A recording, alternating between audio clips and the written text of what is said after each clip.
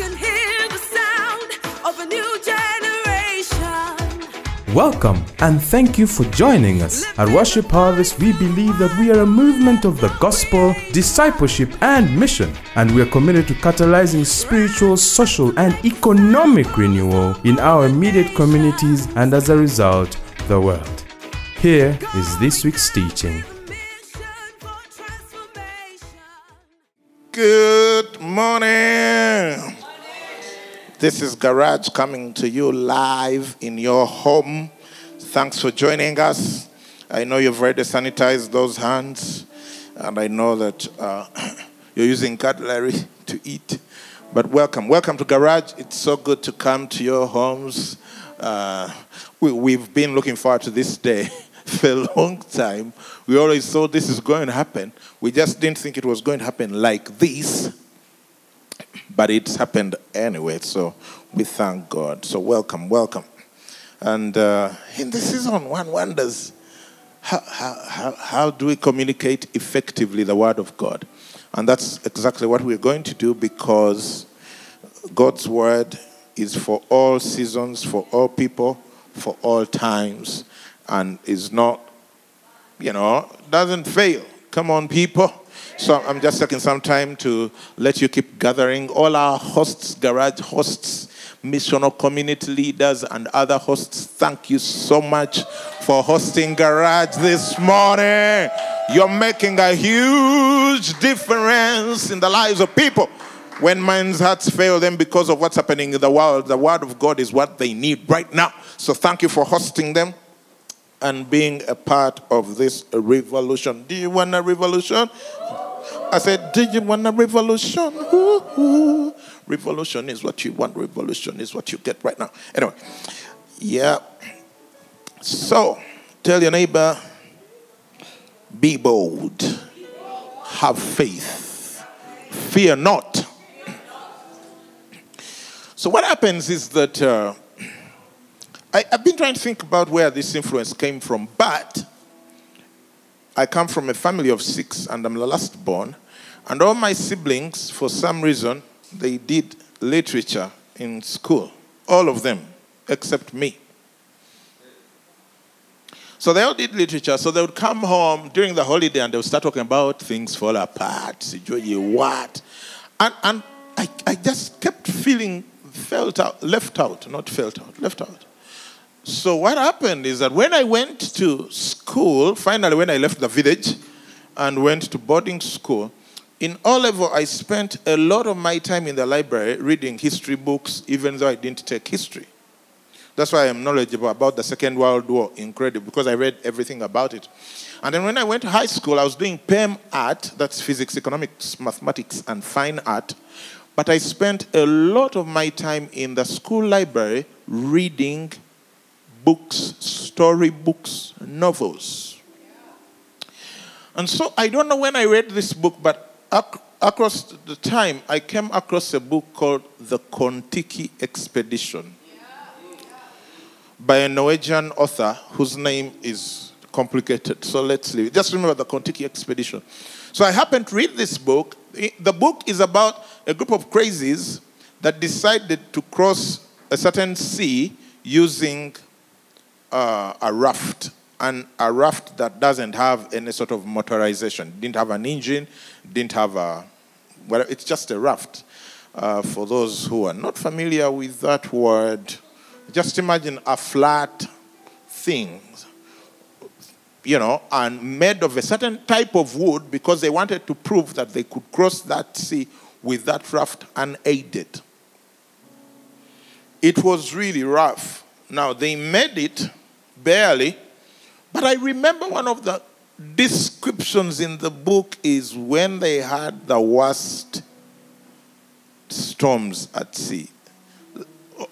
This many years later, and I'm still young, that's the part that still sticks out. And this is how he explained it, because this raft was about 30 maybe feet by 30 feet. So it wasn't a huge raft. It was a small, maybe 20 feet by 20 feet raft. And this guy describes the time that came when they were experiencing such storms And some of these storms were 30 feet high. The waves were 30-foot high waves. Now, I need you to kick your imagination into action right now. So imagine that you live at an apartment which is 3 floors. If you don't live there, you've visited one. Just imagine 3 floors. And 30 feet would be typically the height between the ground floor and the top of the apartment block. So I want you to imagine with me that 1 second you are on top of the apartment block, and the exact next second you're on the ground floor, and then the next second you're on top, and then the next second you're on the ground, like that. So when Paul writes about them not seeing the sun for 14 days in the book of Acts when they hit the storm, that's what he's talking about, because there is no sun.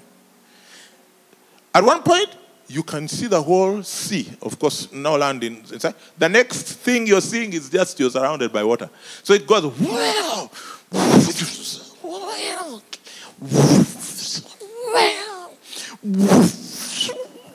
for days.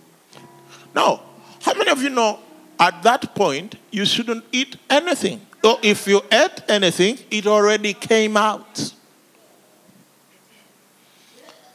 That was the story of the Kontiki expedition. I don't know about you, but I'm not one of those who willingly looks for boats to take rides.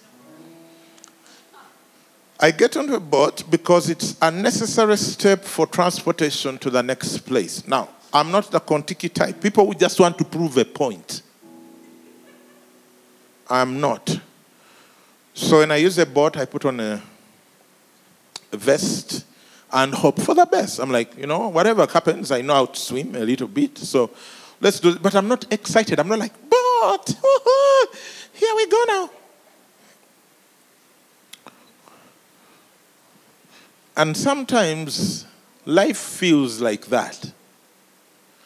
As we're going to find out, there were these men, they were skilled fishermen, and their boss, who was a carpenter, asked them to get onto a boat, and for them it was the usual thing to do. You get into a boat, you go. They didn't have borders and cars. But they didn't know what was about to come. And for some of us at an individual level, and maybe for some at a family, business, organizational, and even national level, that's what's happening. I can tell you globally, that's what's happening. Stocks have tumbled. Airlines have grounded their fleets. Nations have shut borders. In Uganda now, you can't come. It doesn't matter whether you're Ugandan or not. No arrivals either by air, water, land. You can't even come on foot. Shut down. This is a national lockdown.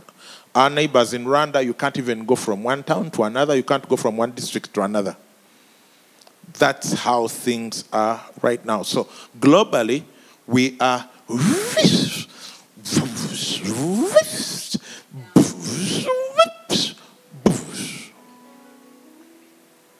and so I think it's a good time to look at this text in Mark chapter 4, verses 35 to 41.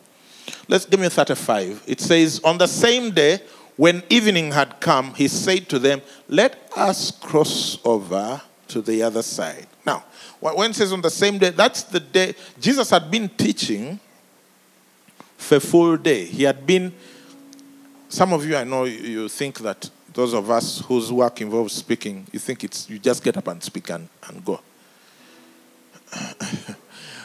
Those who do a lot of speaking know what I'm talking about. Now, when you are teaching for a whole day, it's different. This is when he taught the parable of the sower, the parable of the seed, the parable of the how a man, whatever. He taught so many different parables in one day. And so, evening came and he was tired. And he says, let us cross over to the other side. And for many of us, that's how usually the story starts. You're living your life and Jesus comes and says, let's start a business. Let's marry this woman. Let's marry this man. Let us start this family. Let us plant a church. Let us, give me more, cross over to the other side. Let us adopt this child. Let's have a baby. Jesus comes, and because it is Jesus, how many of you know when it's Jesus telling you, let us, you're like, of course, this is good. Jesus has spoken to me. We're going to do great stuff. Let us cross over to the other side. When Jesus tells you to get into the boat and cross over, and you are even a fisherman, that's not a big deal. So they got into the boat, verse 36. Now, so they got in the boat and went. Now it says, now when they had left the multitude, first stop there. When they had left the multitude, Jesus had been teaching for a whole day, and there were lots of people, great multitudes. Sometimes going with Jesus means leaving the multitude. In fact, I don't know any time when he calls you together with a multitude. That's actually always. One of the biggest mistakes people make is they get married and they want to stick with their single friends.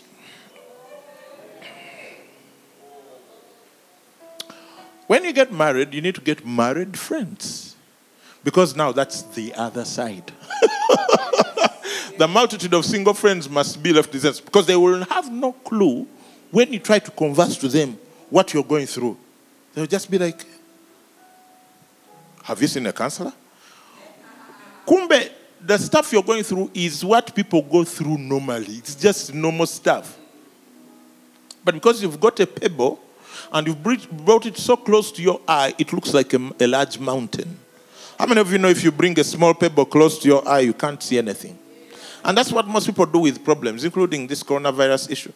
A lot of the people, they are so far from it, but they are running scared. Now, you don't need to run scared. Take cautions, be wise, but don't. Fear doesn't add any value to your life, regardless of the situation. Anyway, they had to leave the multitude. That's the point I need to make right now. Some of you need to leave the multitude. Look, your friends from P3, 40 years have gone by, okay? 30 years have gone by. You're still with the multitude. Some of you just can't make progress in life because of the multitude. You want to marry the girl, but you want every clan member to agree with you first. It's not going to happen. You have to leave the multitude to fulfill God's. In fact, God is so tactical in this issue. He never calls a man and he brings him along with the crowd. Never. The one guy who made the mistake to bring along someone else was Abraham, who brought Lot. And Lot became a liability. Lot became a lot of problems. Some of you are carrying lots along. God says, let's do this, you bring a lot. Let's marry, you bring a lot. Let's start business, you bring a lot. You must leave the multitude. God has never used a man who never left the multitude behind. Right from Abraham, even Joseph had to, by force, leave the multitude and go to Egypt. Samson had to leave the multitude. David had to leave the multitude. No single person has ever been used by God while he's clinging to the things and the people that he thinks he needs to succeed. Because if you succeed with the multitude, you think it's the multitude which did it and not God. So they left the multitude, they took him along in the boat as he was, and other little boats were also with him. Verse 37. And a great windstorm arose, and the waves beat into the boat so that it was already filling. Now, when Jesus said, let us cross over to the other side, he didn't give them the weather forecast. He didn't say, let us cross over to the other side. Boys, there shall be a storm. Because there's a great windstorm arose. In other words, when they were leaving, it wasn't there. People's marriages don't get into trouble at the start. Business doesn't get into trouble at the start. At first, it's ideas, imaginations. You're doing your best projections. You're like, hey, to get the color scent. Oh. And then you realize China is shut down. Container eri China tesobula kuvayo. the storm arises. What do you do now? As long as we are in this life and on this planet, storms will arise. The point is not whether there is a storm in your life or not. The point is whether you're equal to the storm.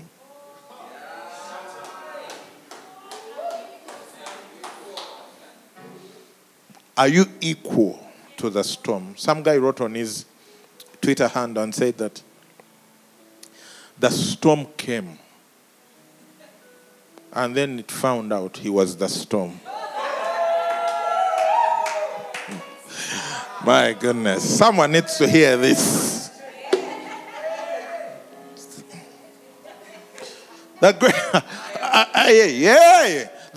storm comes not knowing it is coming towards the storm.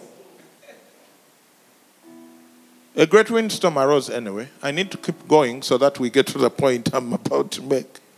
So when you get a storm in your life, don't cry chicken little, the sky is falling. Don't think you're the only one.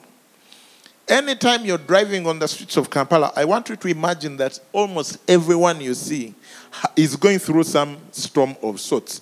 It's just the different sizes of storm and their capacity to contain and to subdue the storm. There is no successful person who has never gone through a storm. Not a single one. Zero. In fact, the only way to avoid storms is to be a nobody in life. Just don't push against anything. And Womack says that if you have never run into the devil, you're probably moving in the same direction. And every dead fish swims downstream.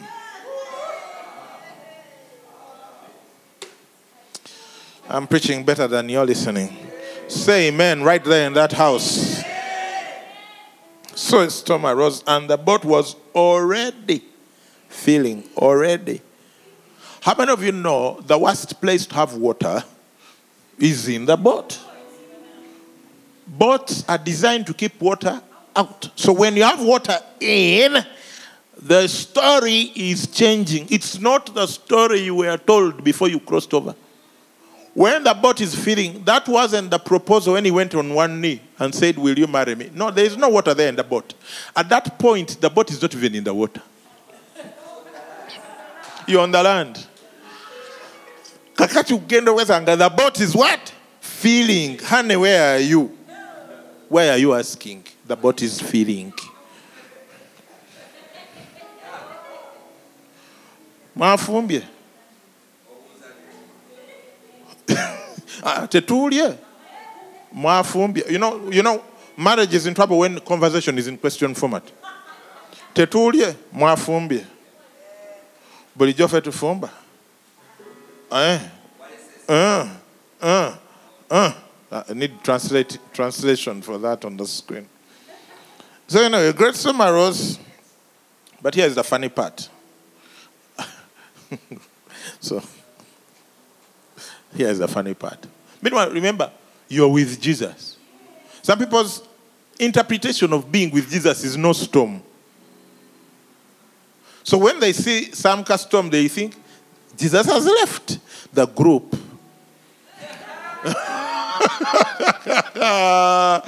And he said, I'll never leave you nor forsake you. But for you, I have the storm like this.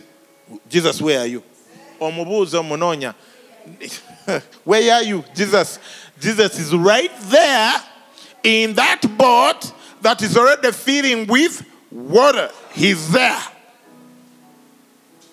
Now, some people think now that the coronavirus has arrived in Uganda, God has left. Or wherever it was, whatever causing chaos, that God is not there. God is there, and God is working, and God is in it with us, and He's in it to win it. And if God is in it to win it, you'd better be in it to win it. Take me to verse 38. We are setting ourselves up for the appropriate response. I'm saying storms shall come.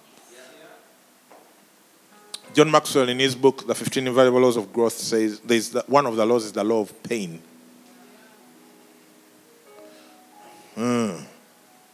Good management of bad experiences leads to growth, great growth.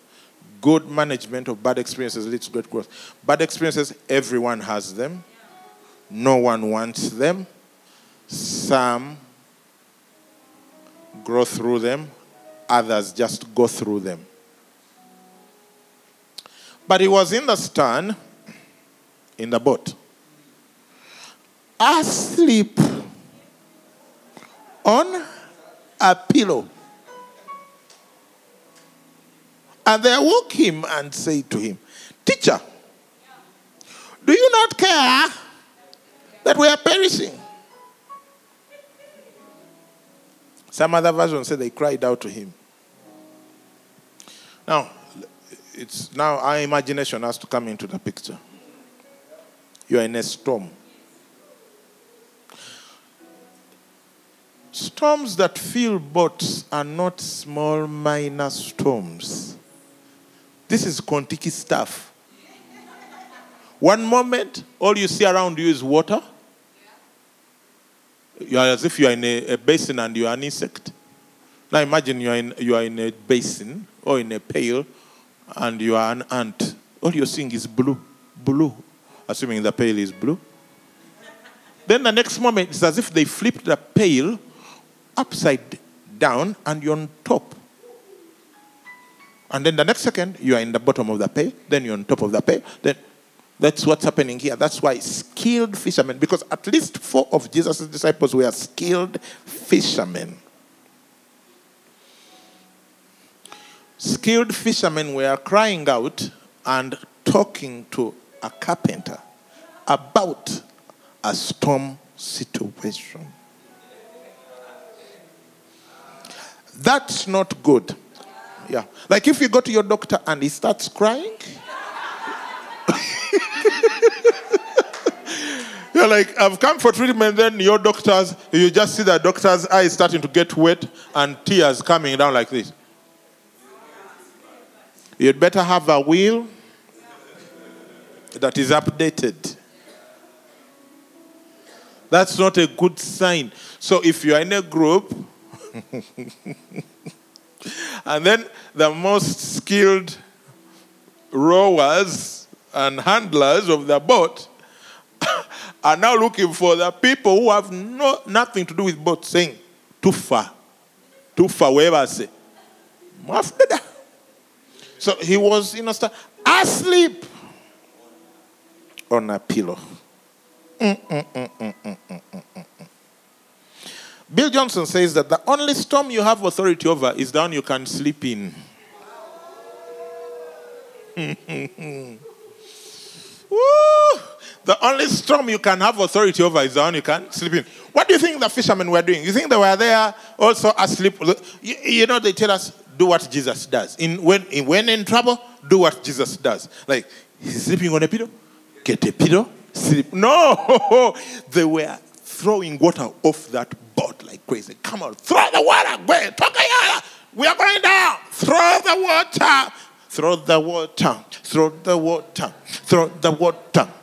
Throw the water. Throw the water. Throw the water. Lest the boat sinks. Throw the water. Throw the Andrew. Throw the water. Lest the Peter. Throw John. Bartholomew. Everybody. Everyone was throwing the water. It was time to throw. Do you know? This is exactly how people are reacting in this coronavirus thing. They are throwing water. Everyone is like, I'm drinking water. I don't know. Now, when the fishermen, the skilled laborers in that field are the ones leading the panic campaign. In other words, when the Christians, the skilled laborers of faith, are the ones leading in the panic campaign, heaven is wondering what to do next. Because they said, "Teacher, do you not care that we are perishing?" He's sleeping on a pillow. Do you not care that we are perishing? How many times do you go to God and you're like, "God, do you not care?" Sometimes life can you put you in a place where your prayer life is a do you not care type of prayer.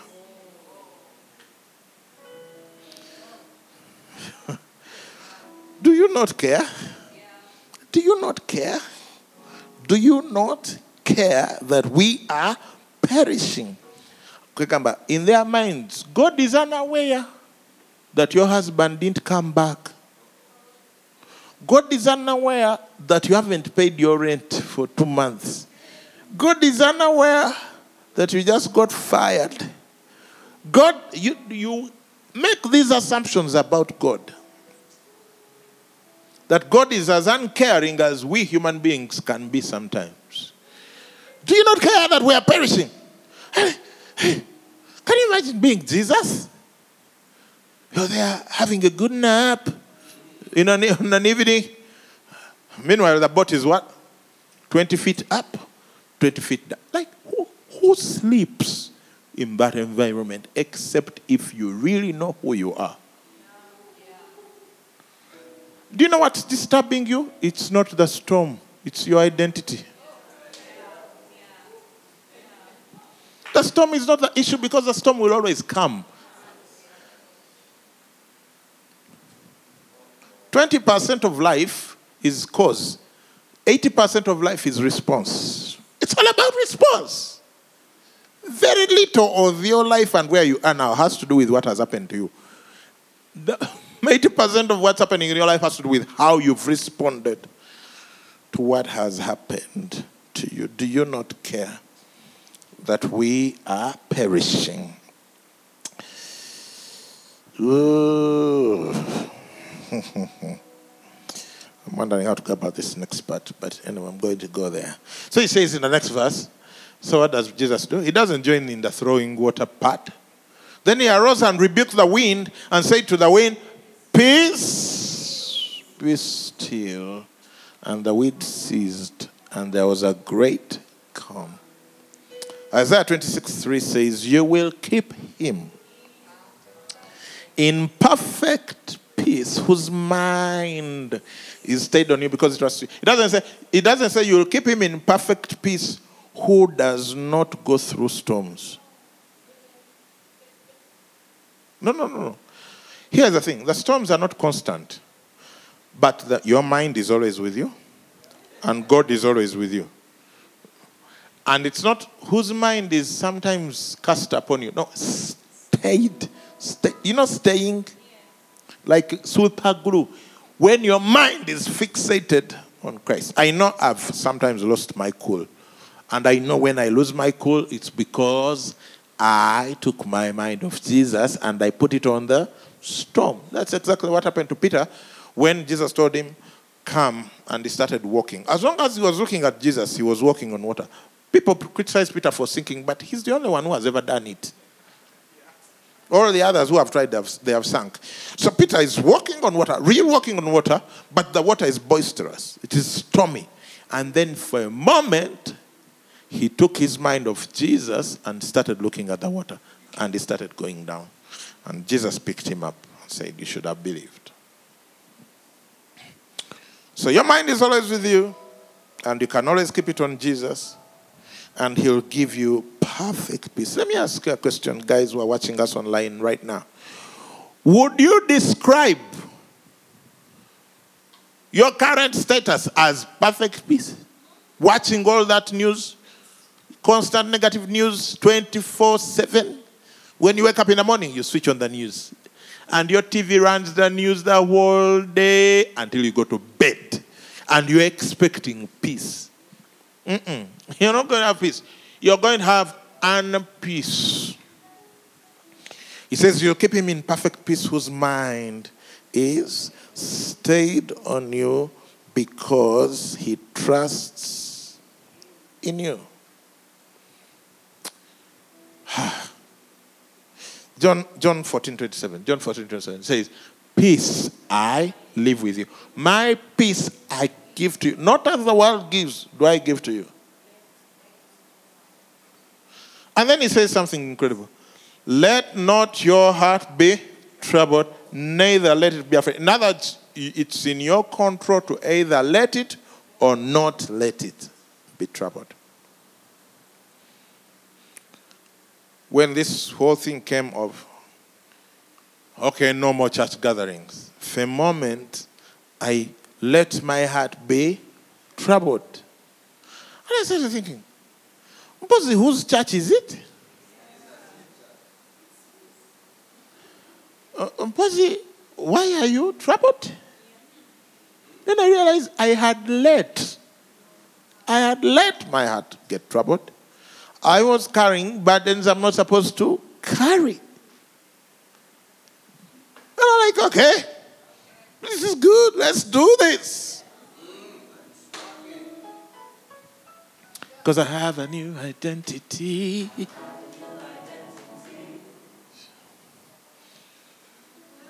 Let not your heart, do not let your heart be troubled. In other words, it's possible you can let it be troubled. Actually, the majority of the people, they let it be troubled. In fact, right now, most people in the world have let their heart be troubled.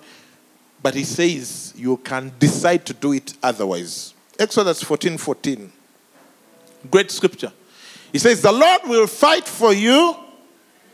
You shall hold your peace. Do you know what I mean, hold?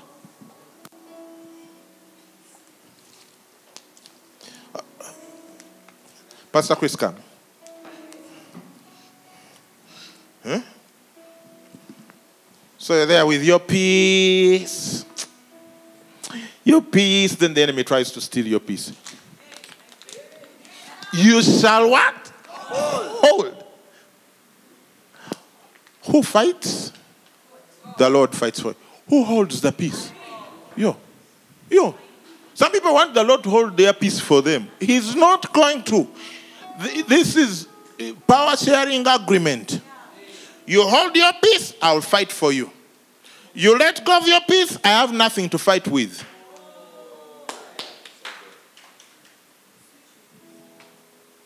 Thank you. So holding your peace, by the way, don't think you can just hold it casually like this. My peace. Some people even hold it in the direction of the devil. Like, devil, do you want some? The devil doesn't need your peace. He's a very peaceless being. He wants to steal it, and then he can't do anything useful with it. But he says the Lord will fight for you, and your responsibility is to hold on to your peace. Hold on to it like life depends on it. That's why he says he rebuked the water. Take me back to verse 39. Verse 39. He arose, rebuked the wind, and said to the sea, peace be still. And the wind ceased, and there was a great calm. Do you know what happened?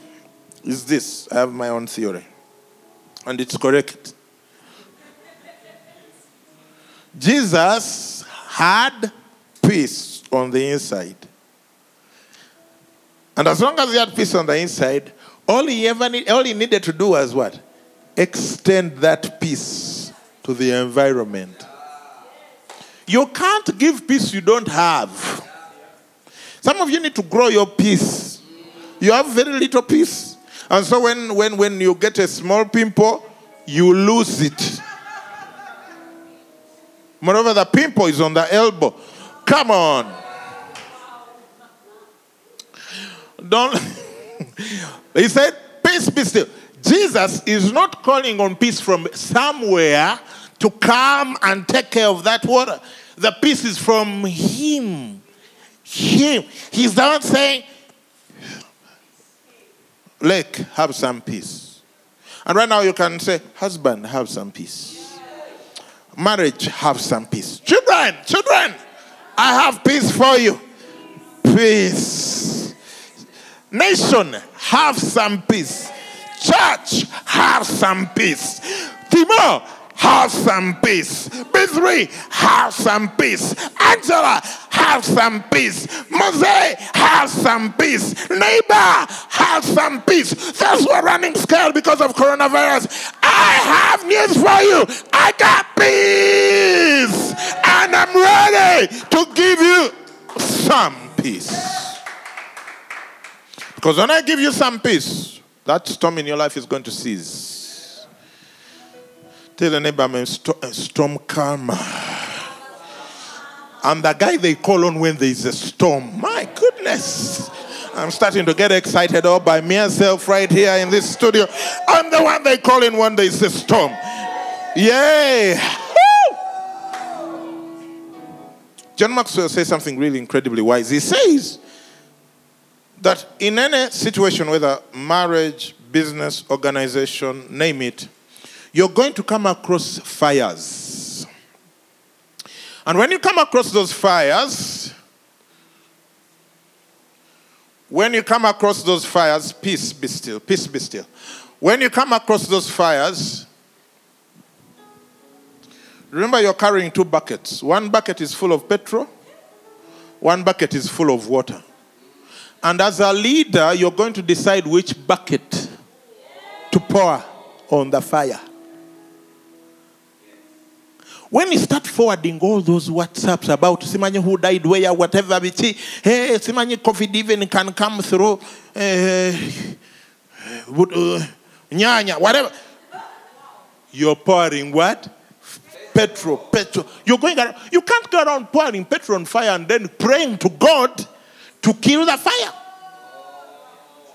So you have two buckets. One is full of petrol, one is full of water, and you're going to decide which bucket you're going to deploy in that time. May you apply the bucket of water. Let me teach you something really incredible right now. Let me teach you something. Give me Philippians chapter 4, verse 6 to 7. He says, be anxious for nothing, but in everything by prayer and supplication with thanksgiving. Let your requests be made known to God. Stop there. That's what most Christians try to do sometimes. They will pray, they will give thanks, they will petition. The next verse, when you understand it the way I'm going to teach it in the next few seconds, is going to change your life forever.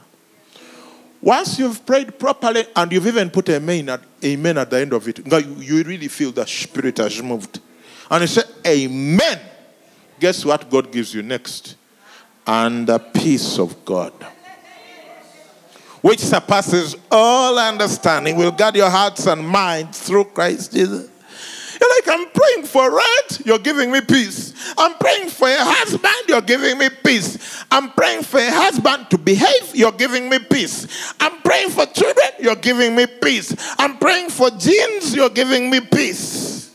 What's up, Lord? I'm praying for healing, you're giving me peace. Why does he give you peace instead of what you're praying for? Because when you're in peace, you can extend that peace to whatever it is you're praying for and calm it down. That's your responsibility. That's not God's responsibility, because he has already given us everything that pertains to life and goodness. Everything you're asking God for, he already gave it long ago. That's why when you keep asking for it, he doesn't give it to you because he doesn't have it. You're the one with it, but you can't see it because you're in panic mode. So he's calming you down to say, slow down. It's right there. If you look to the left, it's there. And then you go for more prayer. What?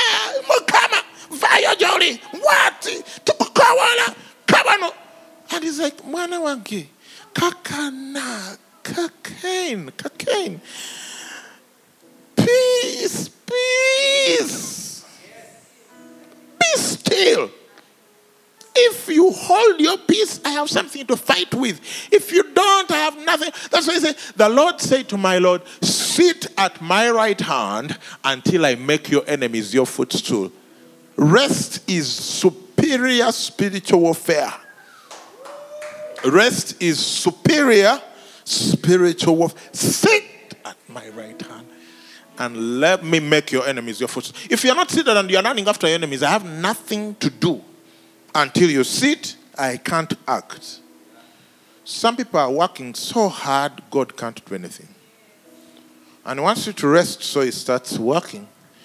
Right here, he says, whatever you're asking for is going to give you peace, which will surpass all understanding, and it will guard your heart. Why? He says, guard your heart from it flows there. It's so that once your heart is guarded, life starts flowing out of it. Once your heart is not guarded, life can't flow out of it. You'll guard your hearts and minds through Christ Jesus. I'm finishing. This is the first finish. I'm finishing. My goodness, I feel the Holy Ghost in this place. Anyway, they cried out to him, but Jesus being Jesus, he did what he needed to do. He calmed down the storm, but he said to them, why are you so fearful?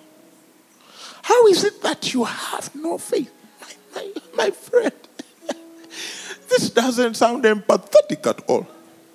This sounds like the guy is so insensitive. Have you ever worked with those people?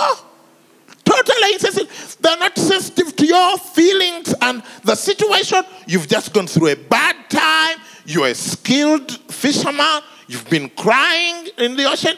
He should see that right now you need a little bit of empathy.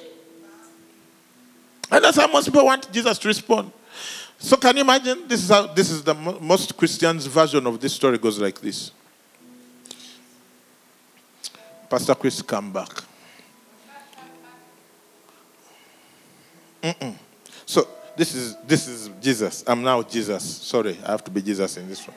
So fight the storm. Fight.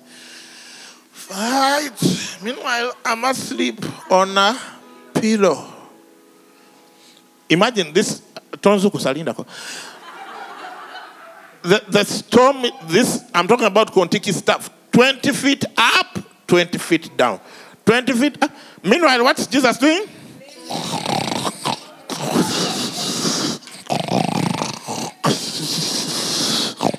Some of you can imagine Jesus snored. He died. Then even as that stuff coming down the side of his mouth, the white stuff. And then now Chris eventually figures out we are sinking. Muzukuse. Don't you care that we are perishing? Says like,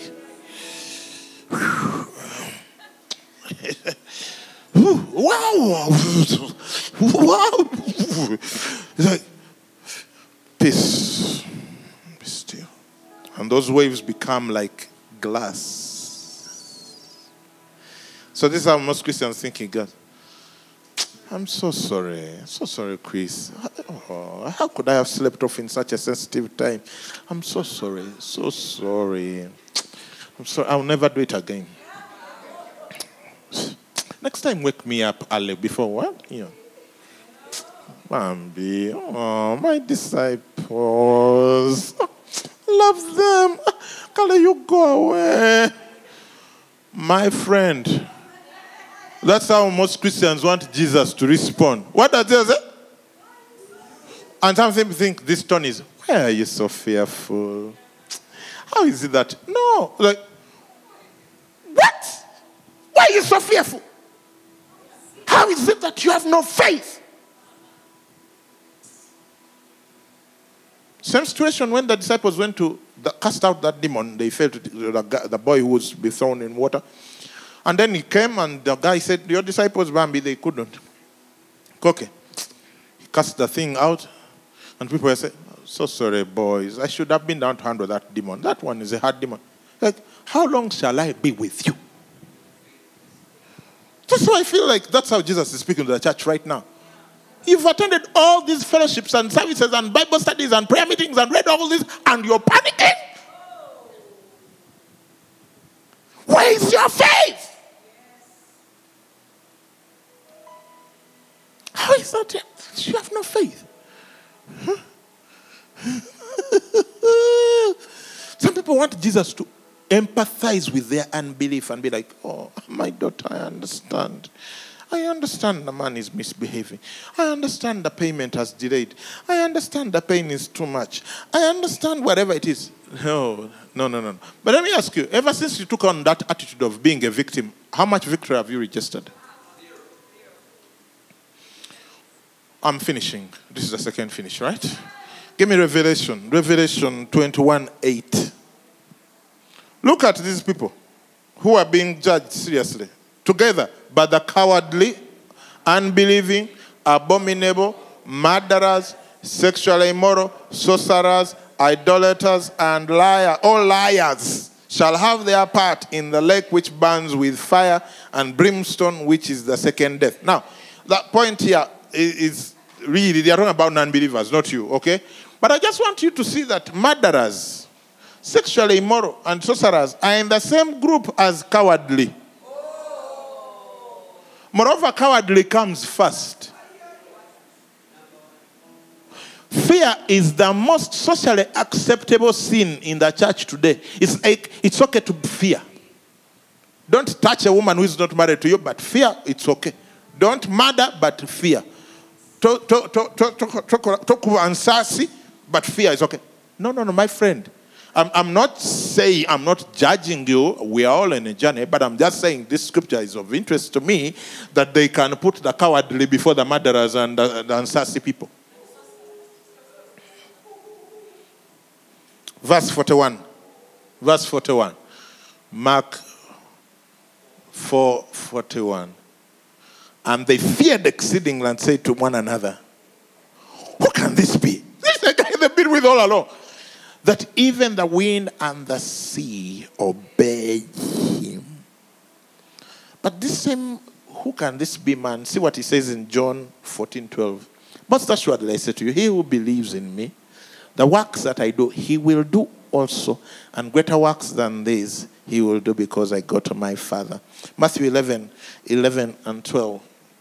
He says, assuredly I say to you, among those born of women, there is not risen one greater than John the Baptist, but he who is least in the kingdom of heaven is greater than John the Baptist.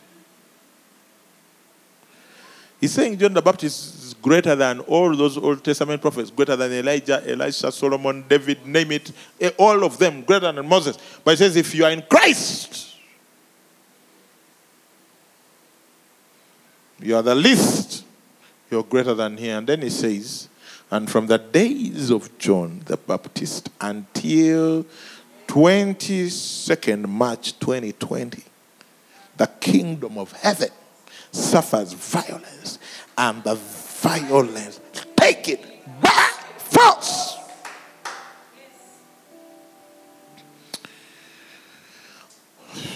As I conclude, this is now the last real conclusion. In fact, you can come and help me move this thing away, and I'm going to invite the team to come as we finish our garage this morning. We are saying, where is your faith? Where is your faith, child of God? Where is your faith, child of God? Yes, there's a storm. Yes, the boat is the wind is beating upon that boat. Yes, you're going up and down. But there's Jesus in that boat. And instead of throwing off water, Jesus' expectation is that you and I will do what he did. Get up and extend our peace to the storm and say, peace, be still. Friends, I bring you Jesus. The peacemaker, I bring you Jesus. The storm calmer, I bring you Jesus, who is above COVID-19, above HIV, above cancer, above economic turmoil, above everything that you may be going through right now. I bring you Jesus. And if you haven't received Jesus, I know there are many of you who are watching me right now, either live or you're watching this video later. In fact, many of you are watching later, and you're seeing this segment of this video, this particular segment right now, this part of this video. And you're still playing games with Jesus when he's extending his hand to you. Today is the day of your salvation. Not tomorrow, not any other day. Today is the day of your salvation. Brian, today is the day of your salvation. Stella, today is the day of your salvation. Bernard, today is the day of your salvation. Esther, today is the day of your salvation. Camila, today is the day of your salvation. Gloria. Joseph, Gloria, Yes. today is the day of your salvation. Come to me, says Jesus. Today is the day of your salvation. Peter, today is the day of your salvation. Ibrahim, today is the day of your salvation. Ashley, today is the day of your salvation. Yes. James, today is the day of your salvation. Today is the day of your salvation. He's calling, he's saying, come, come, come, come to me. Come to me, come to me. So I just want you to pray this prayer with me. The Bible declares that with the heart, you believe unto righteousness, and with the mouth you confess unto salvation. So just pray this prayer with me. Say, Lord Jesus, thank you for your word to me. Thank you for your invitation invitation to me. Many of you are doing this in your homes. I'm seeing someone in your bedroom, you're doing this. Some of you are gathered together and there are people among you who are making this decision right now. Wherever you are in the homes, everyone bow your head and pray together. Let's all pray together. Tell him again, thank you for extending your invitation to me. Those who are on radio, on Spirit FM, you're listening to me. You've never made a decision. This is the moment. Say, I give you my life today, Jesus, that I'll be able to walk in this authority and in this peace that you give. Take it. It's there. It's yours. Be my Lord and Savior. I receive your free gift of salvation. Fill me with your Holy Spirit. Enable me to live this new life that you've given me. Thank you for today, for I believe I've been saved. I believe I'm now born again. I believe I'm a child of God. Amen. Let me sing. I can hear the sound of a new generation. Thank you for listening to this teaching. We hope that you've been blessed by the Worship Harvest Sermon Series. For more teachings and other resources, visit www.worshipharvest.org or call 0393 281 555. That is 0393 281 555.